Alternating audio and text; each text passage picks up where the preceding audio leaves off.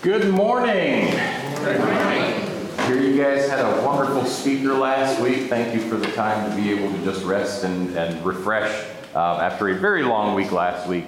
And I'm really happy to be back today. But I kind of get another break this week because some of you may not know this, but next week is Mother's Day.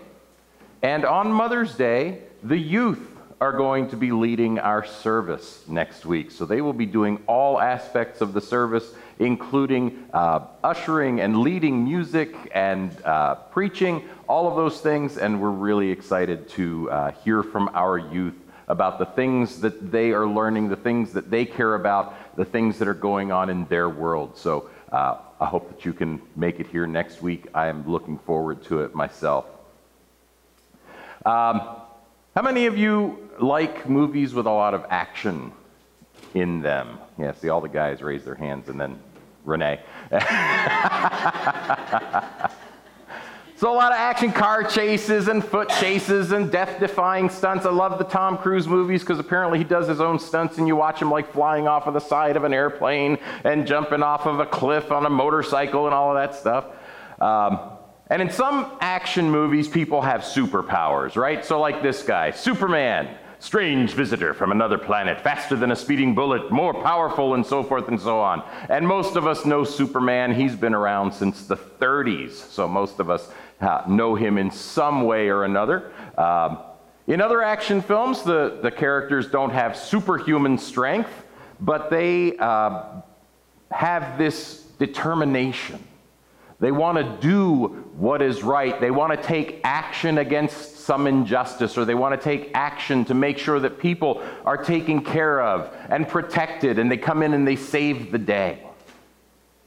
And most of the time, our heroes, if we watch these movies, our heroes actually have to overcome the inaction of other people, people who are supposed to take care of others, people who are supposed to protect others. And they have to overcome this kind of apathy that the supposed helpers are supposed to have. And this morning we're continuing a sermon series that we've called Lessons of the Good Samaritan. And it's been a couple of weeks since we visited the story, so we're going to read through part of this story this morning. It's in the New Testament, the Gospel of Luke, chapter 10. And what we read is that a lawyer gets up and questions Jesus. He wants to have Jesus answer a question for him. And the question is, what must I do to inherit eternal life? It's an important question. And we're not sure if the lawyer got up to be kind of like snide and mean to Jesus, or if he really truly wants to know. Jesus, if you know everything, if you're preaching all these things, what do I have to do to inherit eternal life? And Jesus responds in Luke chapter 10, verse 36. He says to the lawyer, well, what is written in the law? How do you read it? He's not even just asking, well, what is there? But what's your interpretation? What do you think the law means? What are you supposed to be doing? And the lawyer answered, you shall love the Lord your God with all your heart, and with all your soul, and with all your mind, and with all your strength. And you shall love your neighbor as yourself. And Jesus said to him, you have answered correctly.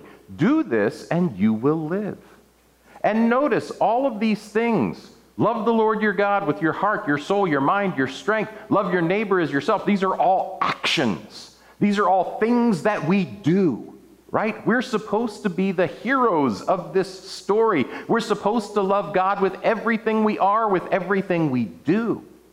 And we're supposed to love our neighbor just as we would love ourselves. And when we love ourselves, don't we take care of ourselves?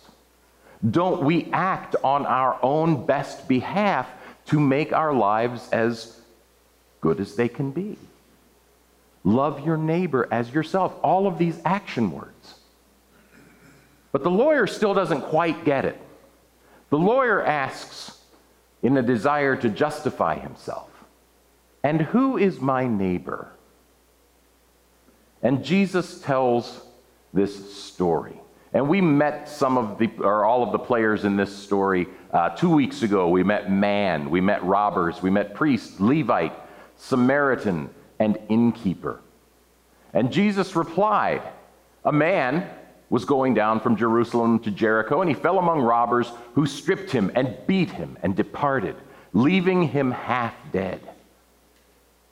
And Jesus starts to unfold this story, and can you almost see the events unfolding in your mind as he's talking about these things? And a couple of weeks ago, we talked about the road that he was on, this road that Jesus is talking about. We talked about how dangerous the road is. But most of us have never been to Jerusalem or Jericho. We've not seen this road. But can we picture another road? Can we picture a time when we've walked down a road and we have felt like we have to look over our shoulders? We feel like this road is kind of dangerous. Maybe something bad might happen. And you might clutch your purse to your side, or you might move your wallet from your back pocket to your front pocket, and you keep your hand in your pocket and you keep it held there really firm, and you take your keys out because you're walking to your car and you grip them really tight. Some of us even will put the keys into such a place where one of the keys is sticking out of our fingers, and we walk as quickly as we can to our car and we fumble for the keys and we unlock the door and we get in and we slam the door, and the first thing we do is lock the door again and we look around and see what's going on. Have you ever felt that way? This is why Jesus tells this story. There is immediate danger. And many of the people that he's talking to have walked that road from Jerusalem to Jericho. They know, they feel it's this visceral, almost physical feeling in the pit of their stomachs, this fear that they can imagine because they have felt that fear themselves. And we read this story, and Jesus says that these robbers stripped him and beat him and departed, leaving him half dead. Thankfully, he was only half dead. He had not been killed. But it's very likely that he may have died had someone not come along to help him. Now, by chance, a priest was going down that road, and when he saw him, he passed by on the other side. Picture a priest. Picture this man of God. And in those times, the priest was a man of the tribe of Levi who did the work of God in the temple. He performed the sacrifices and he accepted the gifts. He was the most visible person in the temple. And arguably, one of the most important people in the temple. And the priests knew that, just like the people did. I am an important person. And there are rules for priests. These priests were direct descendants of Aaron, who was Moses' brother. And they led the people out of Egypt. And God made Aaron and his sons the priests, the people who would do God's work. And we read some of these rules that the priests have in the Old Testament. And in particular, one thing comes out that is crucial to Jesus' story, and it's something that everyone listening would have known. It's from Leviticus chapter 21 in verses 1 through 3.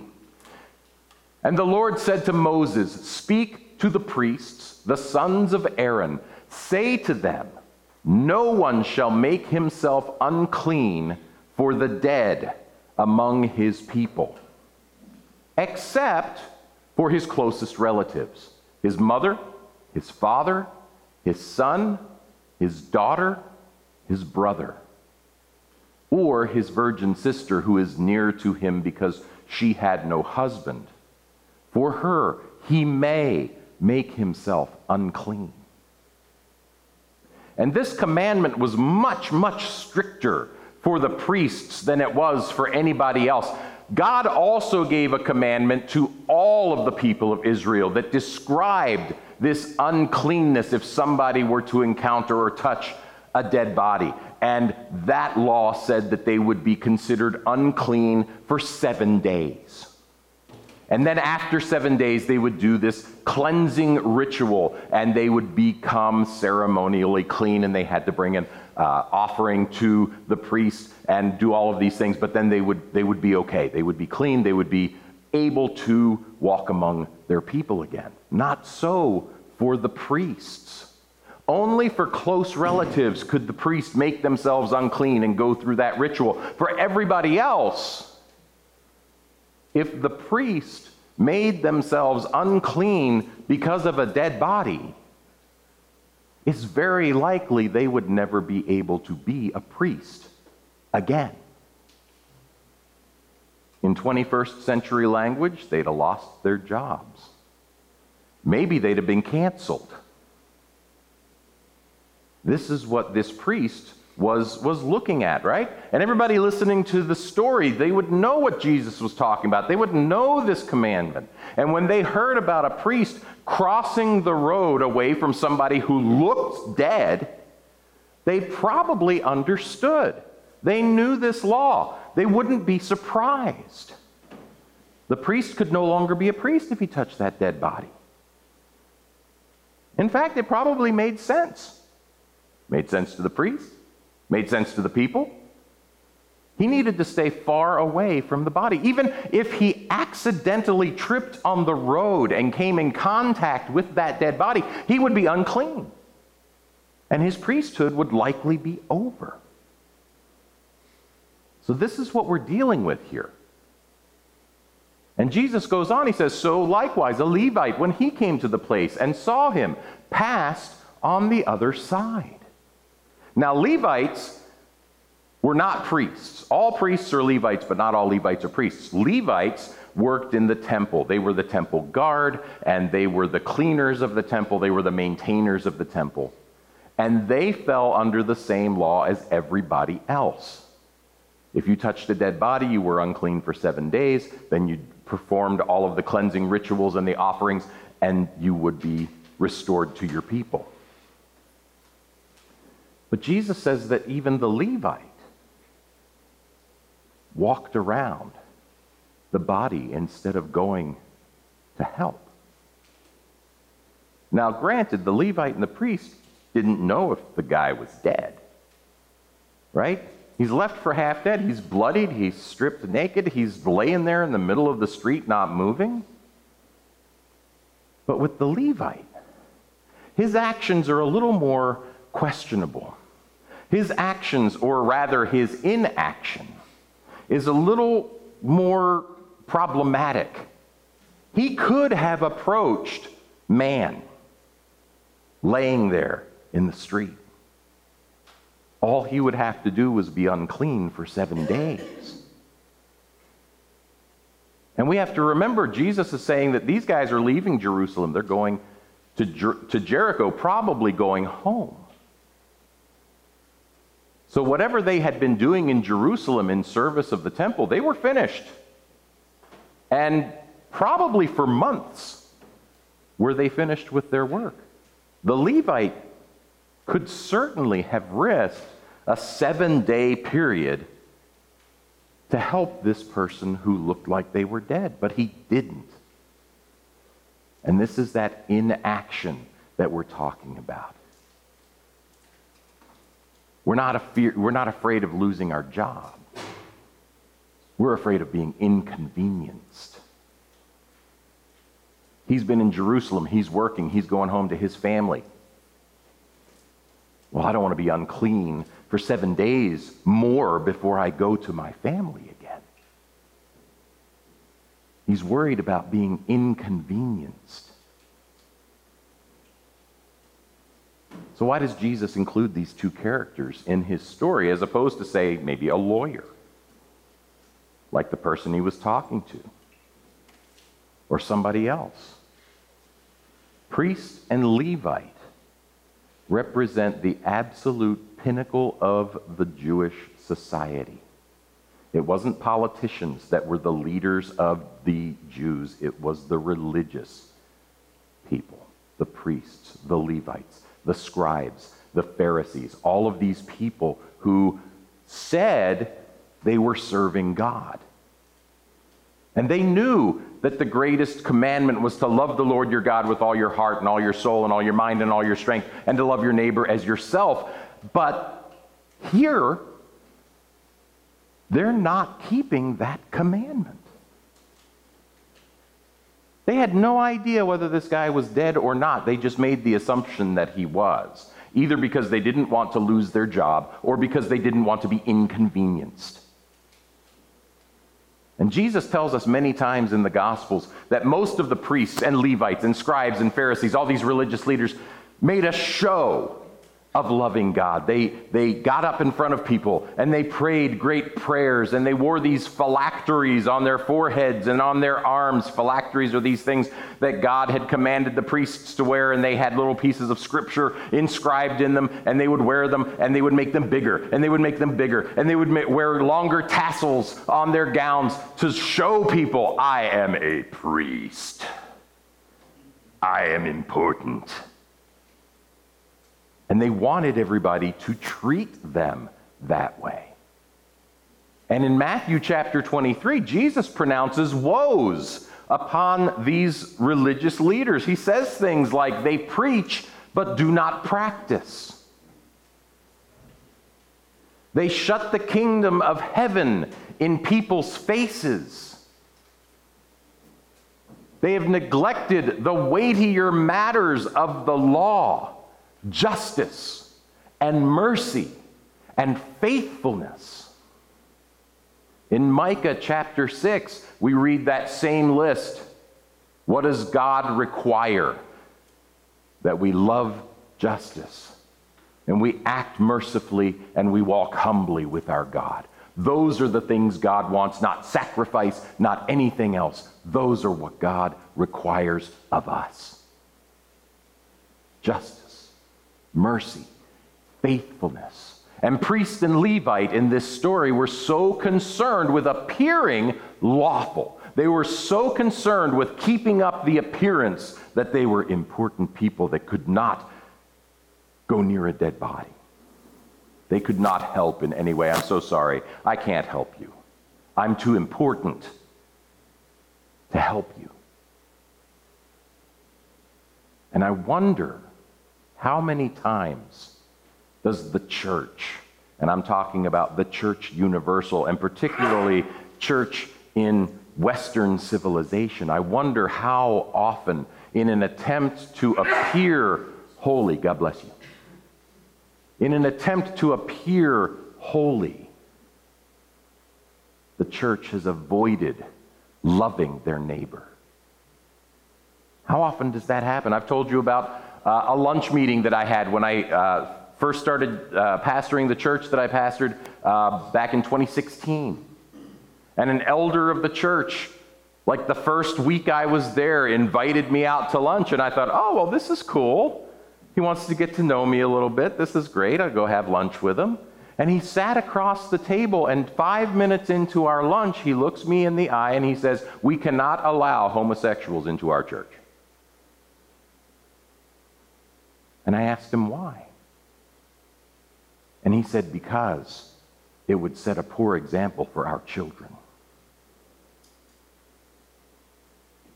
I was a little confused by that statement. And I asked him, isn't the church supposed to be a hospital for broken people? For people who are seeking God?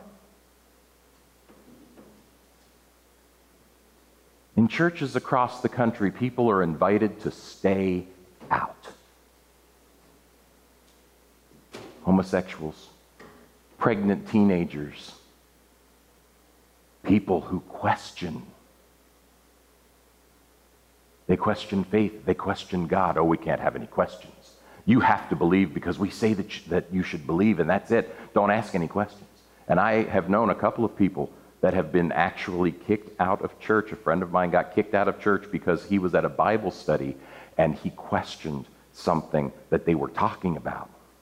And the next Sunday, a couple of the deacons came up to him and said, I'm sorry, but we don't want you here anymore.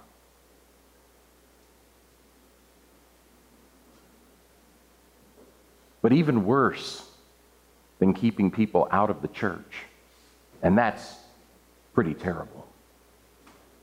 The church has been historically known for staying away from people and places because of what they think might happen to their reputation.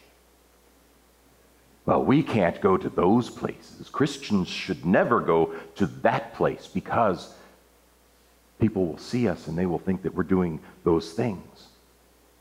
And we don't want to be seen that way. We're holy people.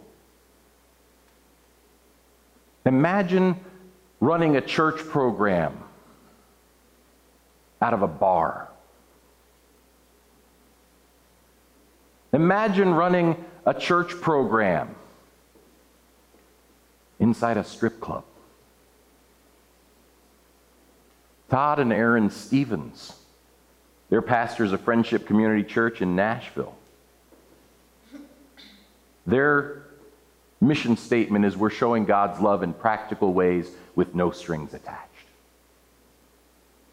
And one time during a 21-day fast, the wife, Erin, says that God started revealing to her that the homosexual, the Muslim, the stripper, the porn star, the drug addict, the alcoholic, they are not the enemy. They are the mission field. They are who we are called to love. They are not who we are called to boycott. And she felt led, and her husband supported her in this. She felt led to visit a prominent strip club that had been advertising all over Nashville. Very popular, crowded all the time. And she felt led to go to the women who were working there. And she brought them food. And she brought them clothing. One of the women is said to have just really confronted this pastor's wife and said, "Why are you doing this? Why are you, these clothes are expensive." She would bring them makeup. This makeup is expensive. This food. Why are you doing this? And she said, "Because you're valuable in God's eyes." And that was it. You are valuable in the eyes of the God that I serve. That is why I am giving you food and clothing and makeup and baby stuff, all of these things that she would bring to these women. And the very next Sunday, that woman showed up at Friendship Community Church. And not too long after, gave her life to Jesus Christ. And she stopped working at the club. And she started ministering with the pastor's wife. And then soon there were 2 more that were coming. And they gave their lives to Jesus Christ. And then 3 more that were coming. And people kept saying, "It doesn't make sense. Why are you doing this?" And the church could point to these women who had given their lives over to God and say, "This is why." All too often, churches look at people. And I know some of you are thinking, well, those places are offensive. I know for a long time when I used to drive up through Harrisburg, there's those big Savannah's signs. And it's like, why do they have to have those big signs there? That's offensive. We certainly wouldn't be caught dead going into a bar or going into a club like that.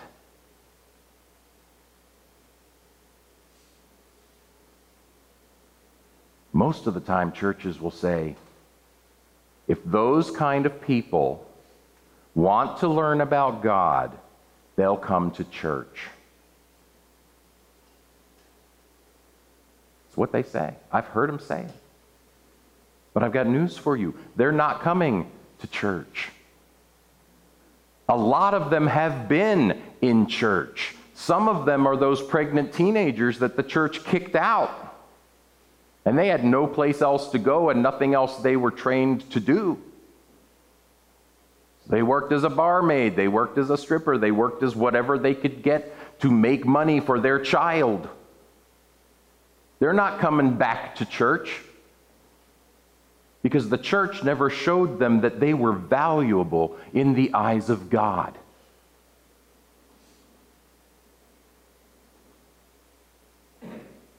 We have to be willing to leave this building.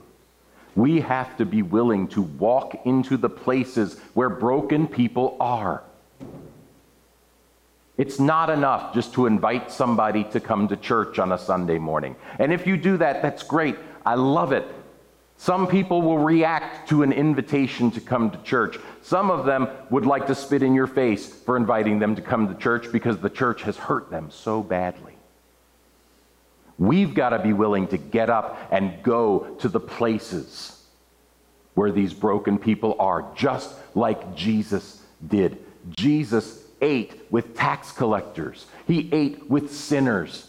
He went to where they were. He didn't invite them to synagogue. He went to them and he preached the gospel. He preached forgiveness. He preached repentance. But most of all, he cared for their needs. And that's what we are called to do. Jesus told us to go and make disciples of all nations. And did you know that the word nations really simply means people groups that are foreign to you? A lot of us, there are a lot of people groups that are foreign to us. Drug users, bikers, accountants, all kinds of people that are different than we are. And we don't want to go. We don't want to minister to them. And yes, accountants need love too. We don't want to go and minister to them because it's uncomfortable. Or we don't want to be inconvenienced. Many times we'll say, I'll write a check to Paxton Street Ministries, but I don't want to go to Paxton Street Ministries and get in that van on a Saturday night and take food around to the homeless and take clothing and blankets around to the homeless. I don't want to see that. I don't want to do that. It's too dangerous. It's what we do. It's what we've become comfortable with. We have to start getting up and going to these places. We have to start taking care of our neighbors with no strings attached. All too often we see people who are doing things that offend our Christian sensibilities, that offend us as Christians because we know that they're sin. We know they're sin. And our first reaction is the same as that of the priest and the Levite. We're going to walk around those people. I'm not going to make eye contact with them. I'm not going to come into contact with them. I'm certainly not going to go have lunch with them.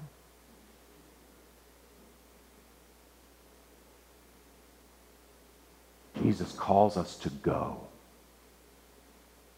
and make disciples. Jesus calls us to go and love our neighbors. Jesus calls us to action. Priest and Levite did not see man as a human being in need of help. Priest saw him as somebody who he could lose his job over. Levite saw him as somebody who would keep him from Sunday dinner. They did not see the humanity of a man laying half dead in the street. We have to see the humanity. We have to understand that when we read God created man and woman, He created them in His own image. And every single one of us bears the image of God. And God wants those people back.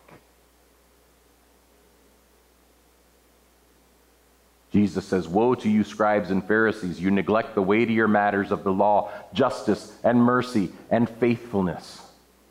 That's what Jesus said to the religious people. And it's what he says to us when we refuse to see human beings as worthy of the love of God, worthy of the gospel of Jesus Christ, worthy of saving.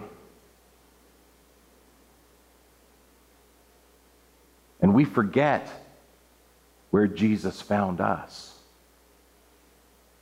We forget the sin that Jesus rescued us from.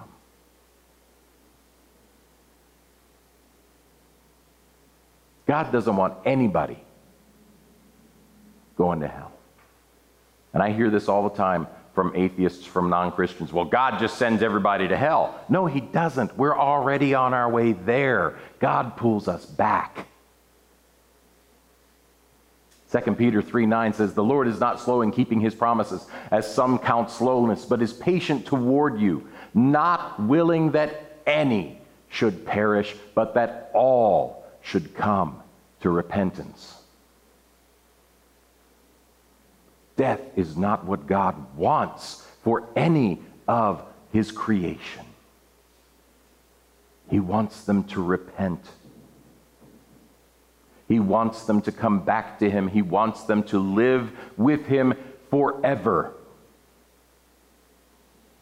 And it's not just people who are like us. He wants the people we're offended by. Does that scare us? Does it scare us to go and minister to people because we're worried about our reputation? We're worried about our jobs. We're worried about getting home for dinner. Walking in Harrisburg last night. Got out of my car. Right as soon as I got out of my car, this guy comes up to me and he says, "Hey, mister, how you doing?" If you've ever been in Harrisburg, "Hey, mister, how you doing?" You know what's coming next. "Hey, mister, how you doing? I'm trying to get a couple of dollars to get something to eat." And at first, I blew him off. "I'm sorry, I can't help you right now." And I walked down the street. I was halfway down the street. And God said, "You're going to talk about this tomorrow?" Really? I turned back around. Gave the guy the money that was in my wallet. It was only a few bucks. And we look at those people and we say, well, they're just going to drink with it. They're going to get drugs with it. They're going to... Who cares? Our call is to help them. Our call is to listen for God's voice. And God's voice was telling me, you better give that guy some money.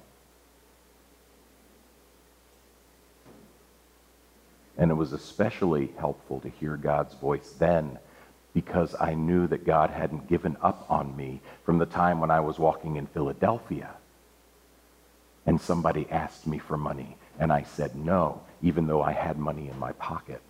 And even though I heard God's voice telling me, give him $10. And I said no. I was so thankful to hear God's voice again telling me, give that guy some money. Because I knew God hadn't given up on me.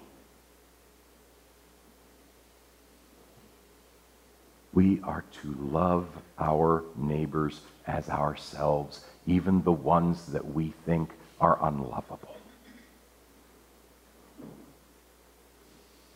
It's time for us to go. It's time for us to love our neighbors as we love ourselves, no matter the cost. It's time for us to point them back to the Father. Would you pray with me? Father, we are thankful for today. We're thankful that this is the day that you have made, and we rejoice. We give thanks. We worship you.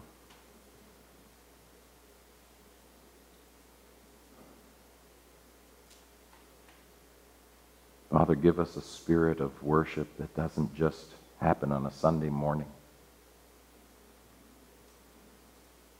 Let us love you with our heart, our soul, our mind, and our strength all the time. And Father, teach us to love our neighbors. Teach us to love those who you have created, who you would see, repent, and return to you. And Father, help us to not worry about the inconvenience. Help us to not worry about what happens to us.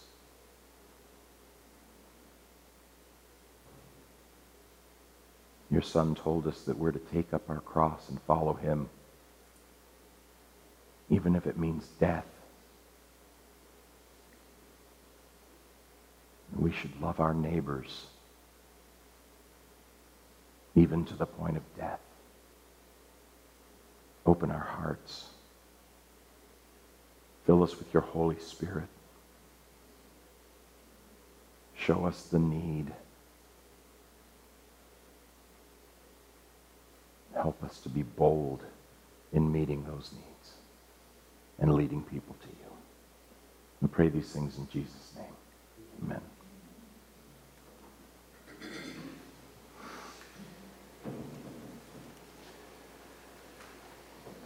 This morning we're going to celebrate communion.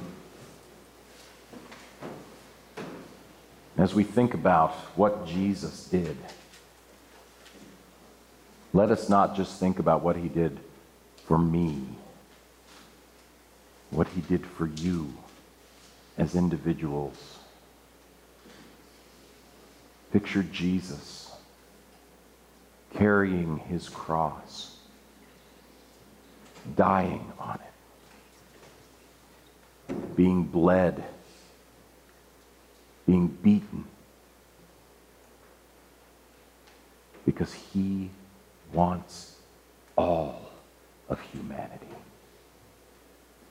He desires that people will repent of their sin and return to the Father. The Bible tells us to take communion in a way that's appropriate. What that means is that we too should confess our sins.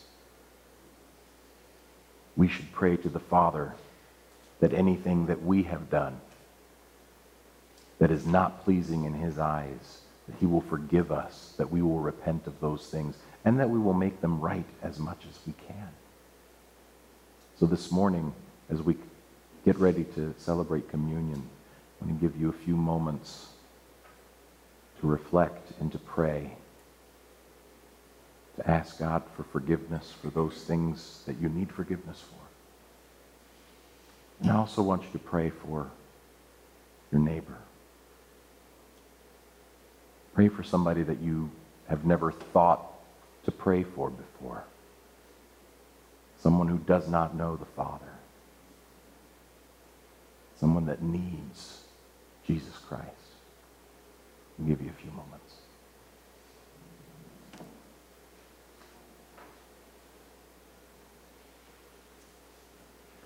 The deacons are going to come forward at this time to serve communion. We'll give them a minute to get into place.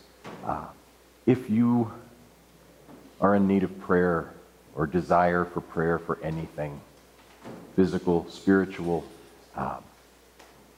we've got one of our deacons, Tim, will be over here, available to pray with you. I'll be over here on this side, available to pray with you. As you are ready, please come forward and receive the bread and the cup.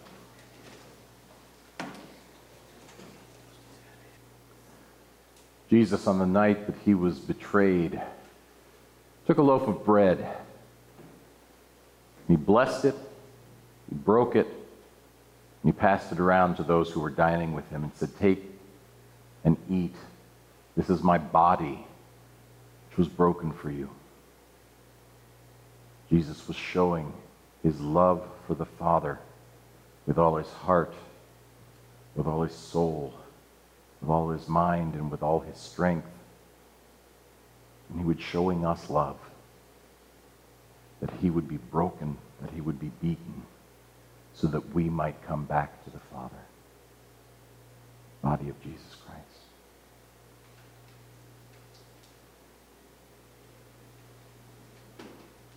Jesus also took a cup of wine, and he blessed it and he passed it around to his disciples, and he said, "Drink this, all of you. This wine is the new covenant in my blood." The new covenant means that we might see our sins forgiven when we repent and confess those sins to God. Jesus spilled his blood for every human being on earth. And he promises forgiveness and eternal life to all those who will repent, confess their sins, and make him their Lord and their Savior. The blood of Jesus Christ.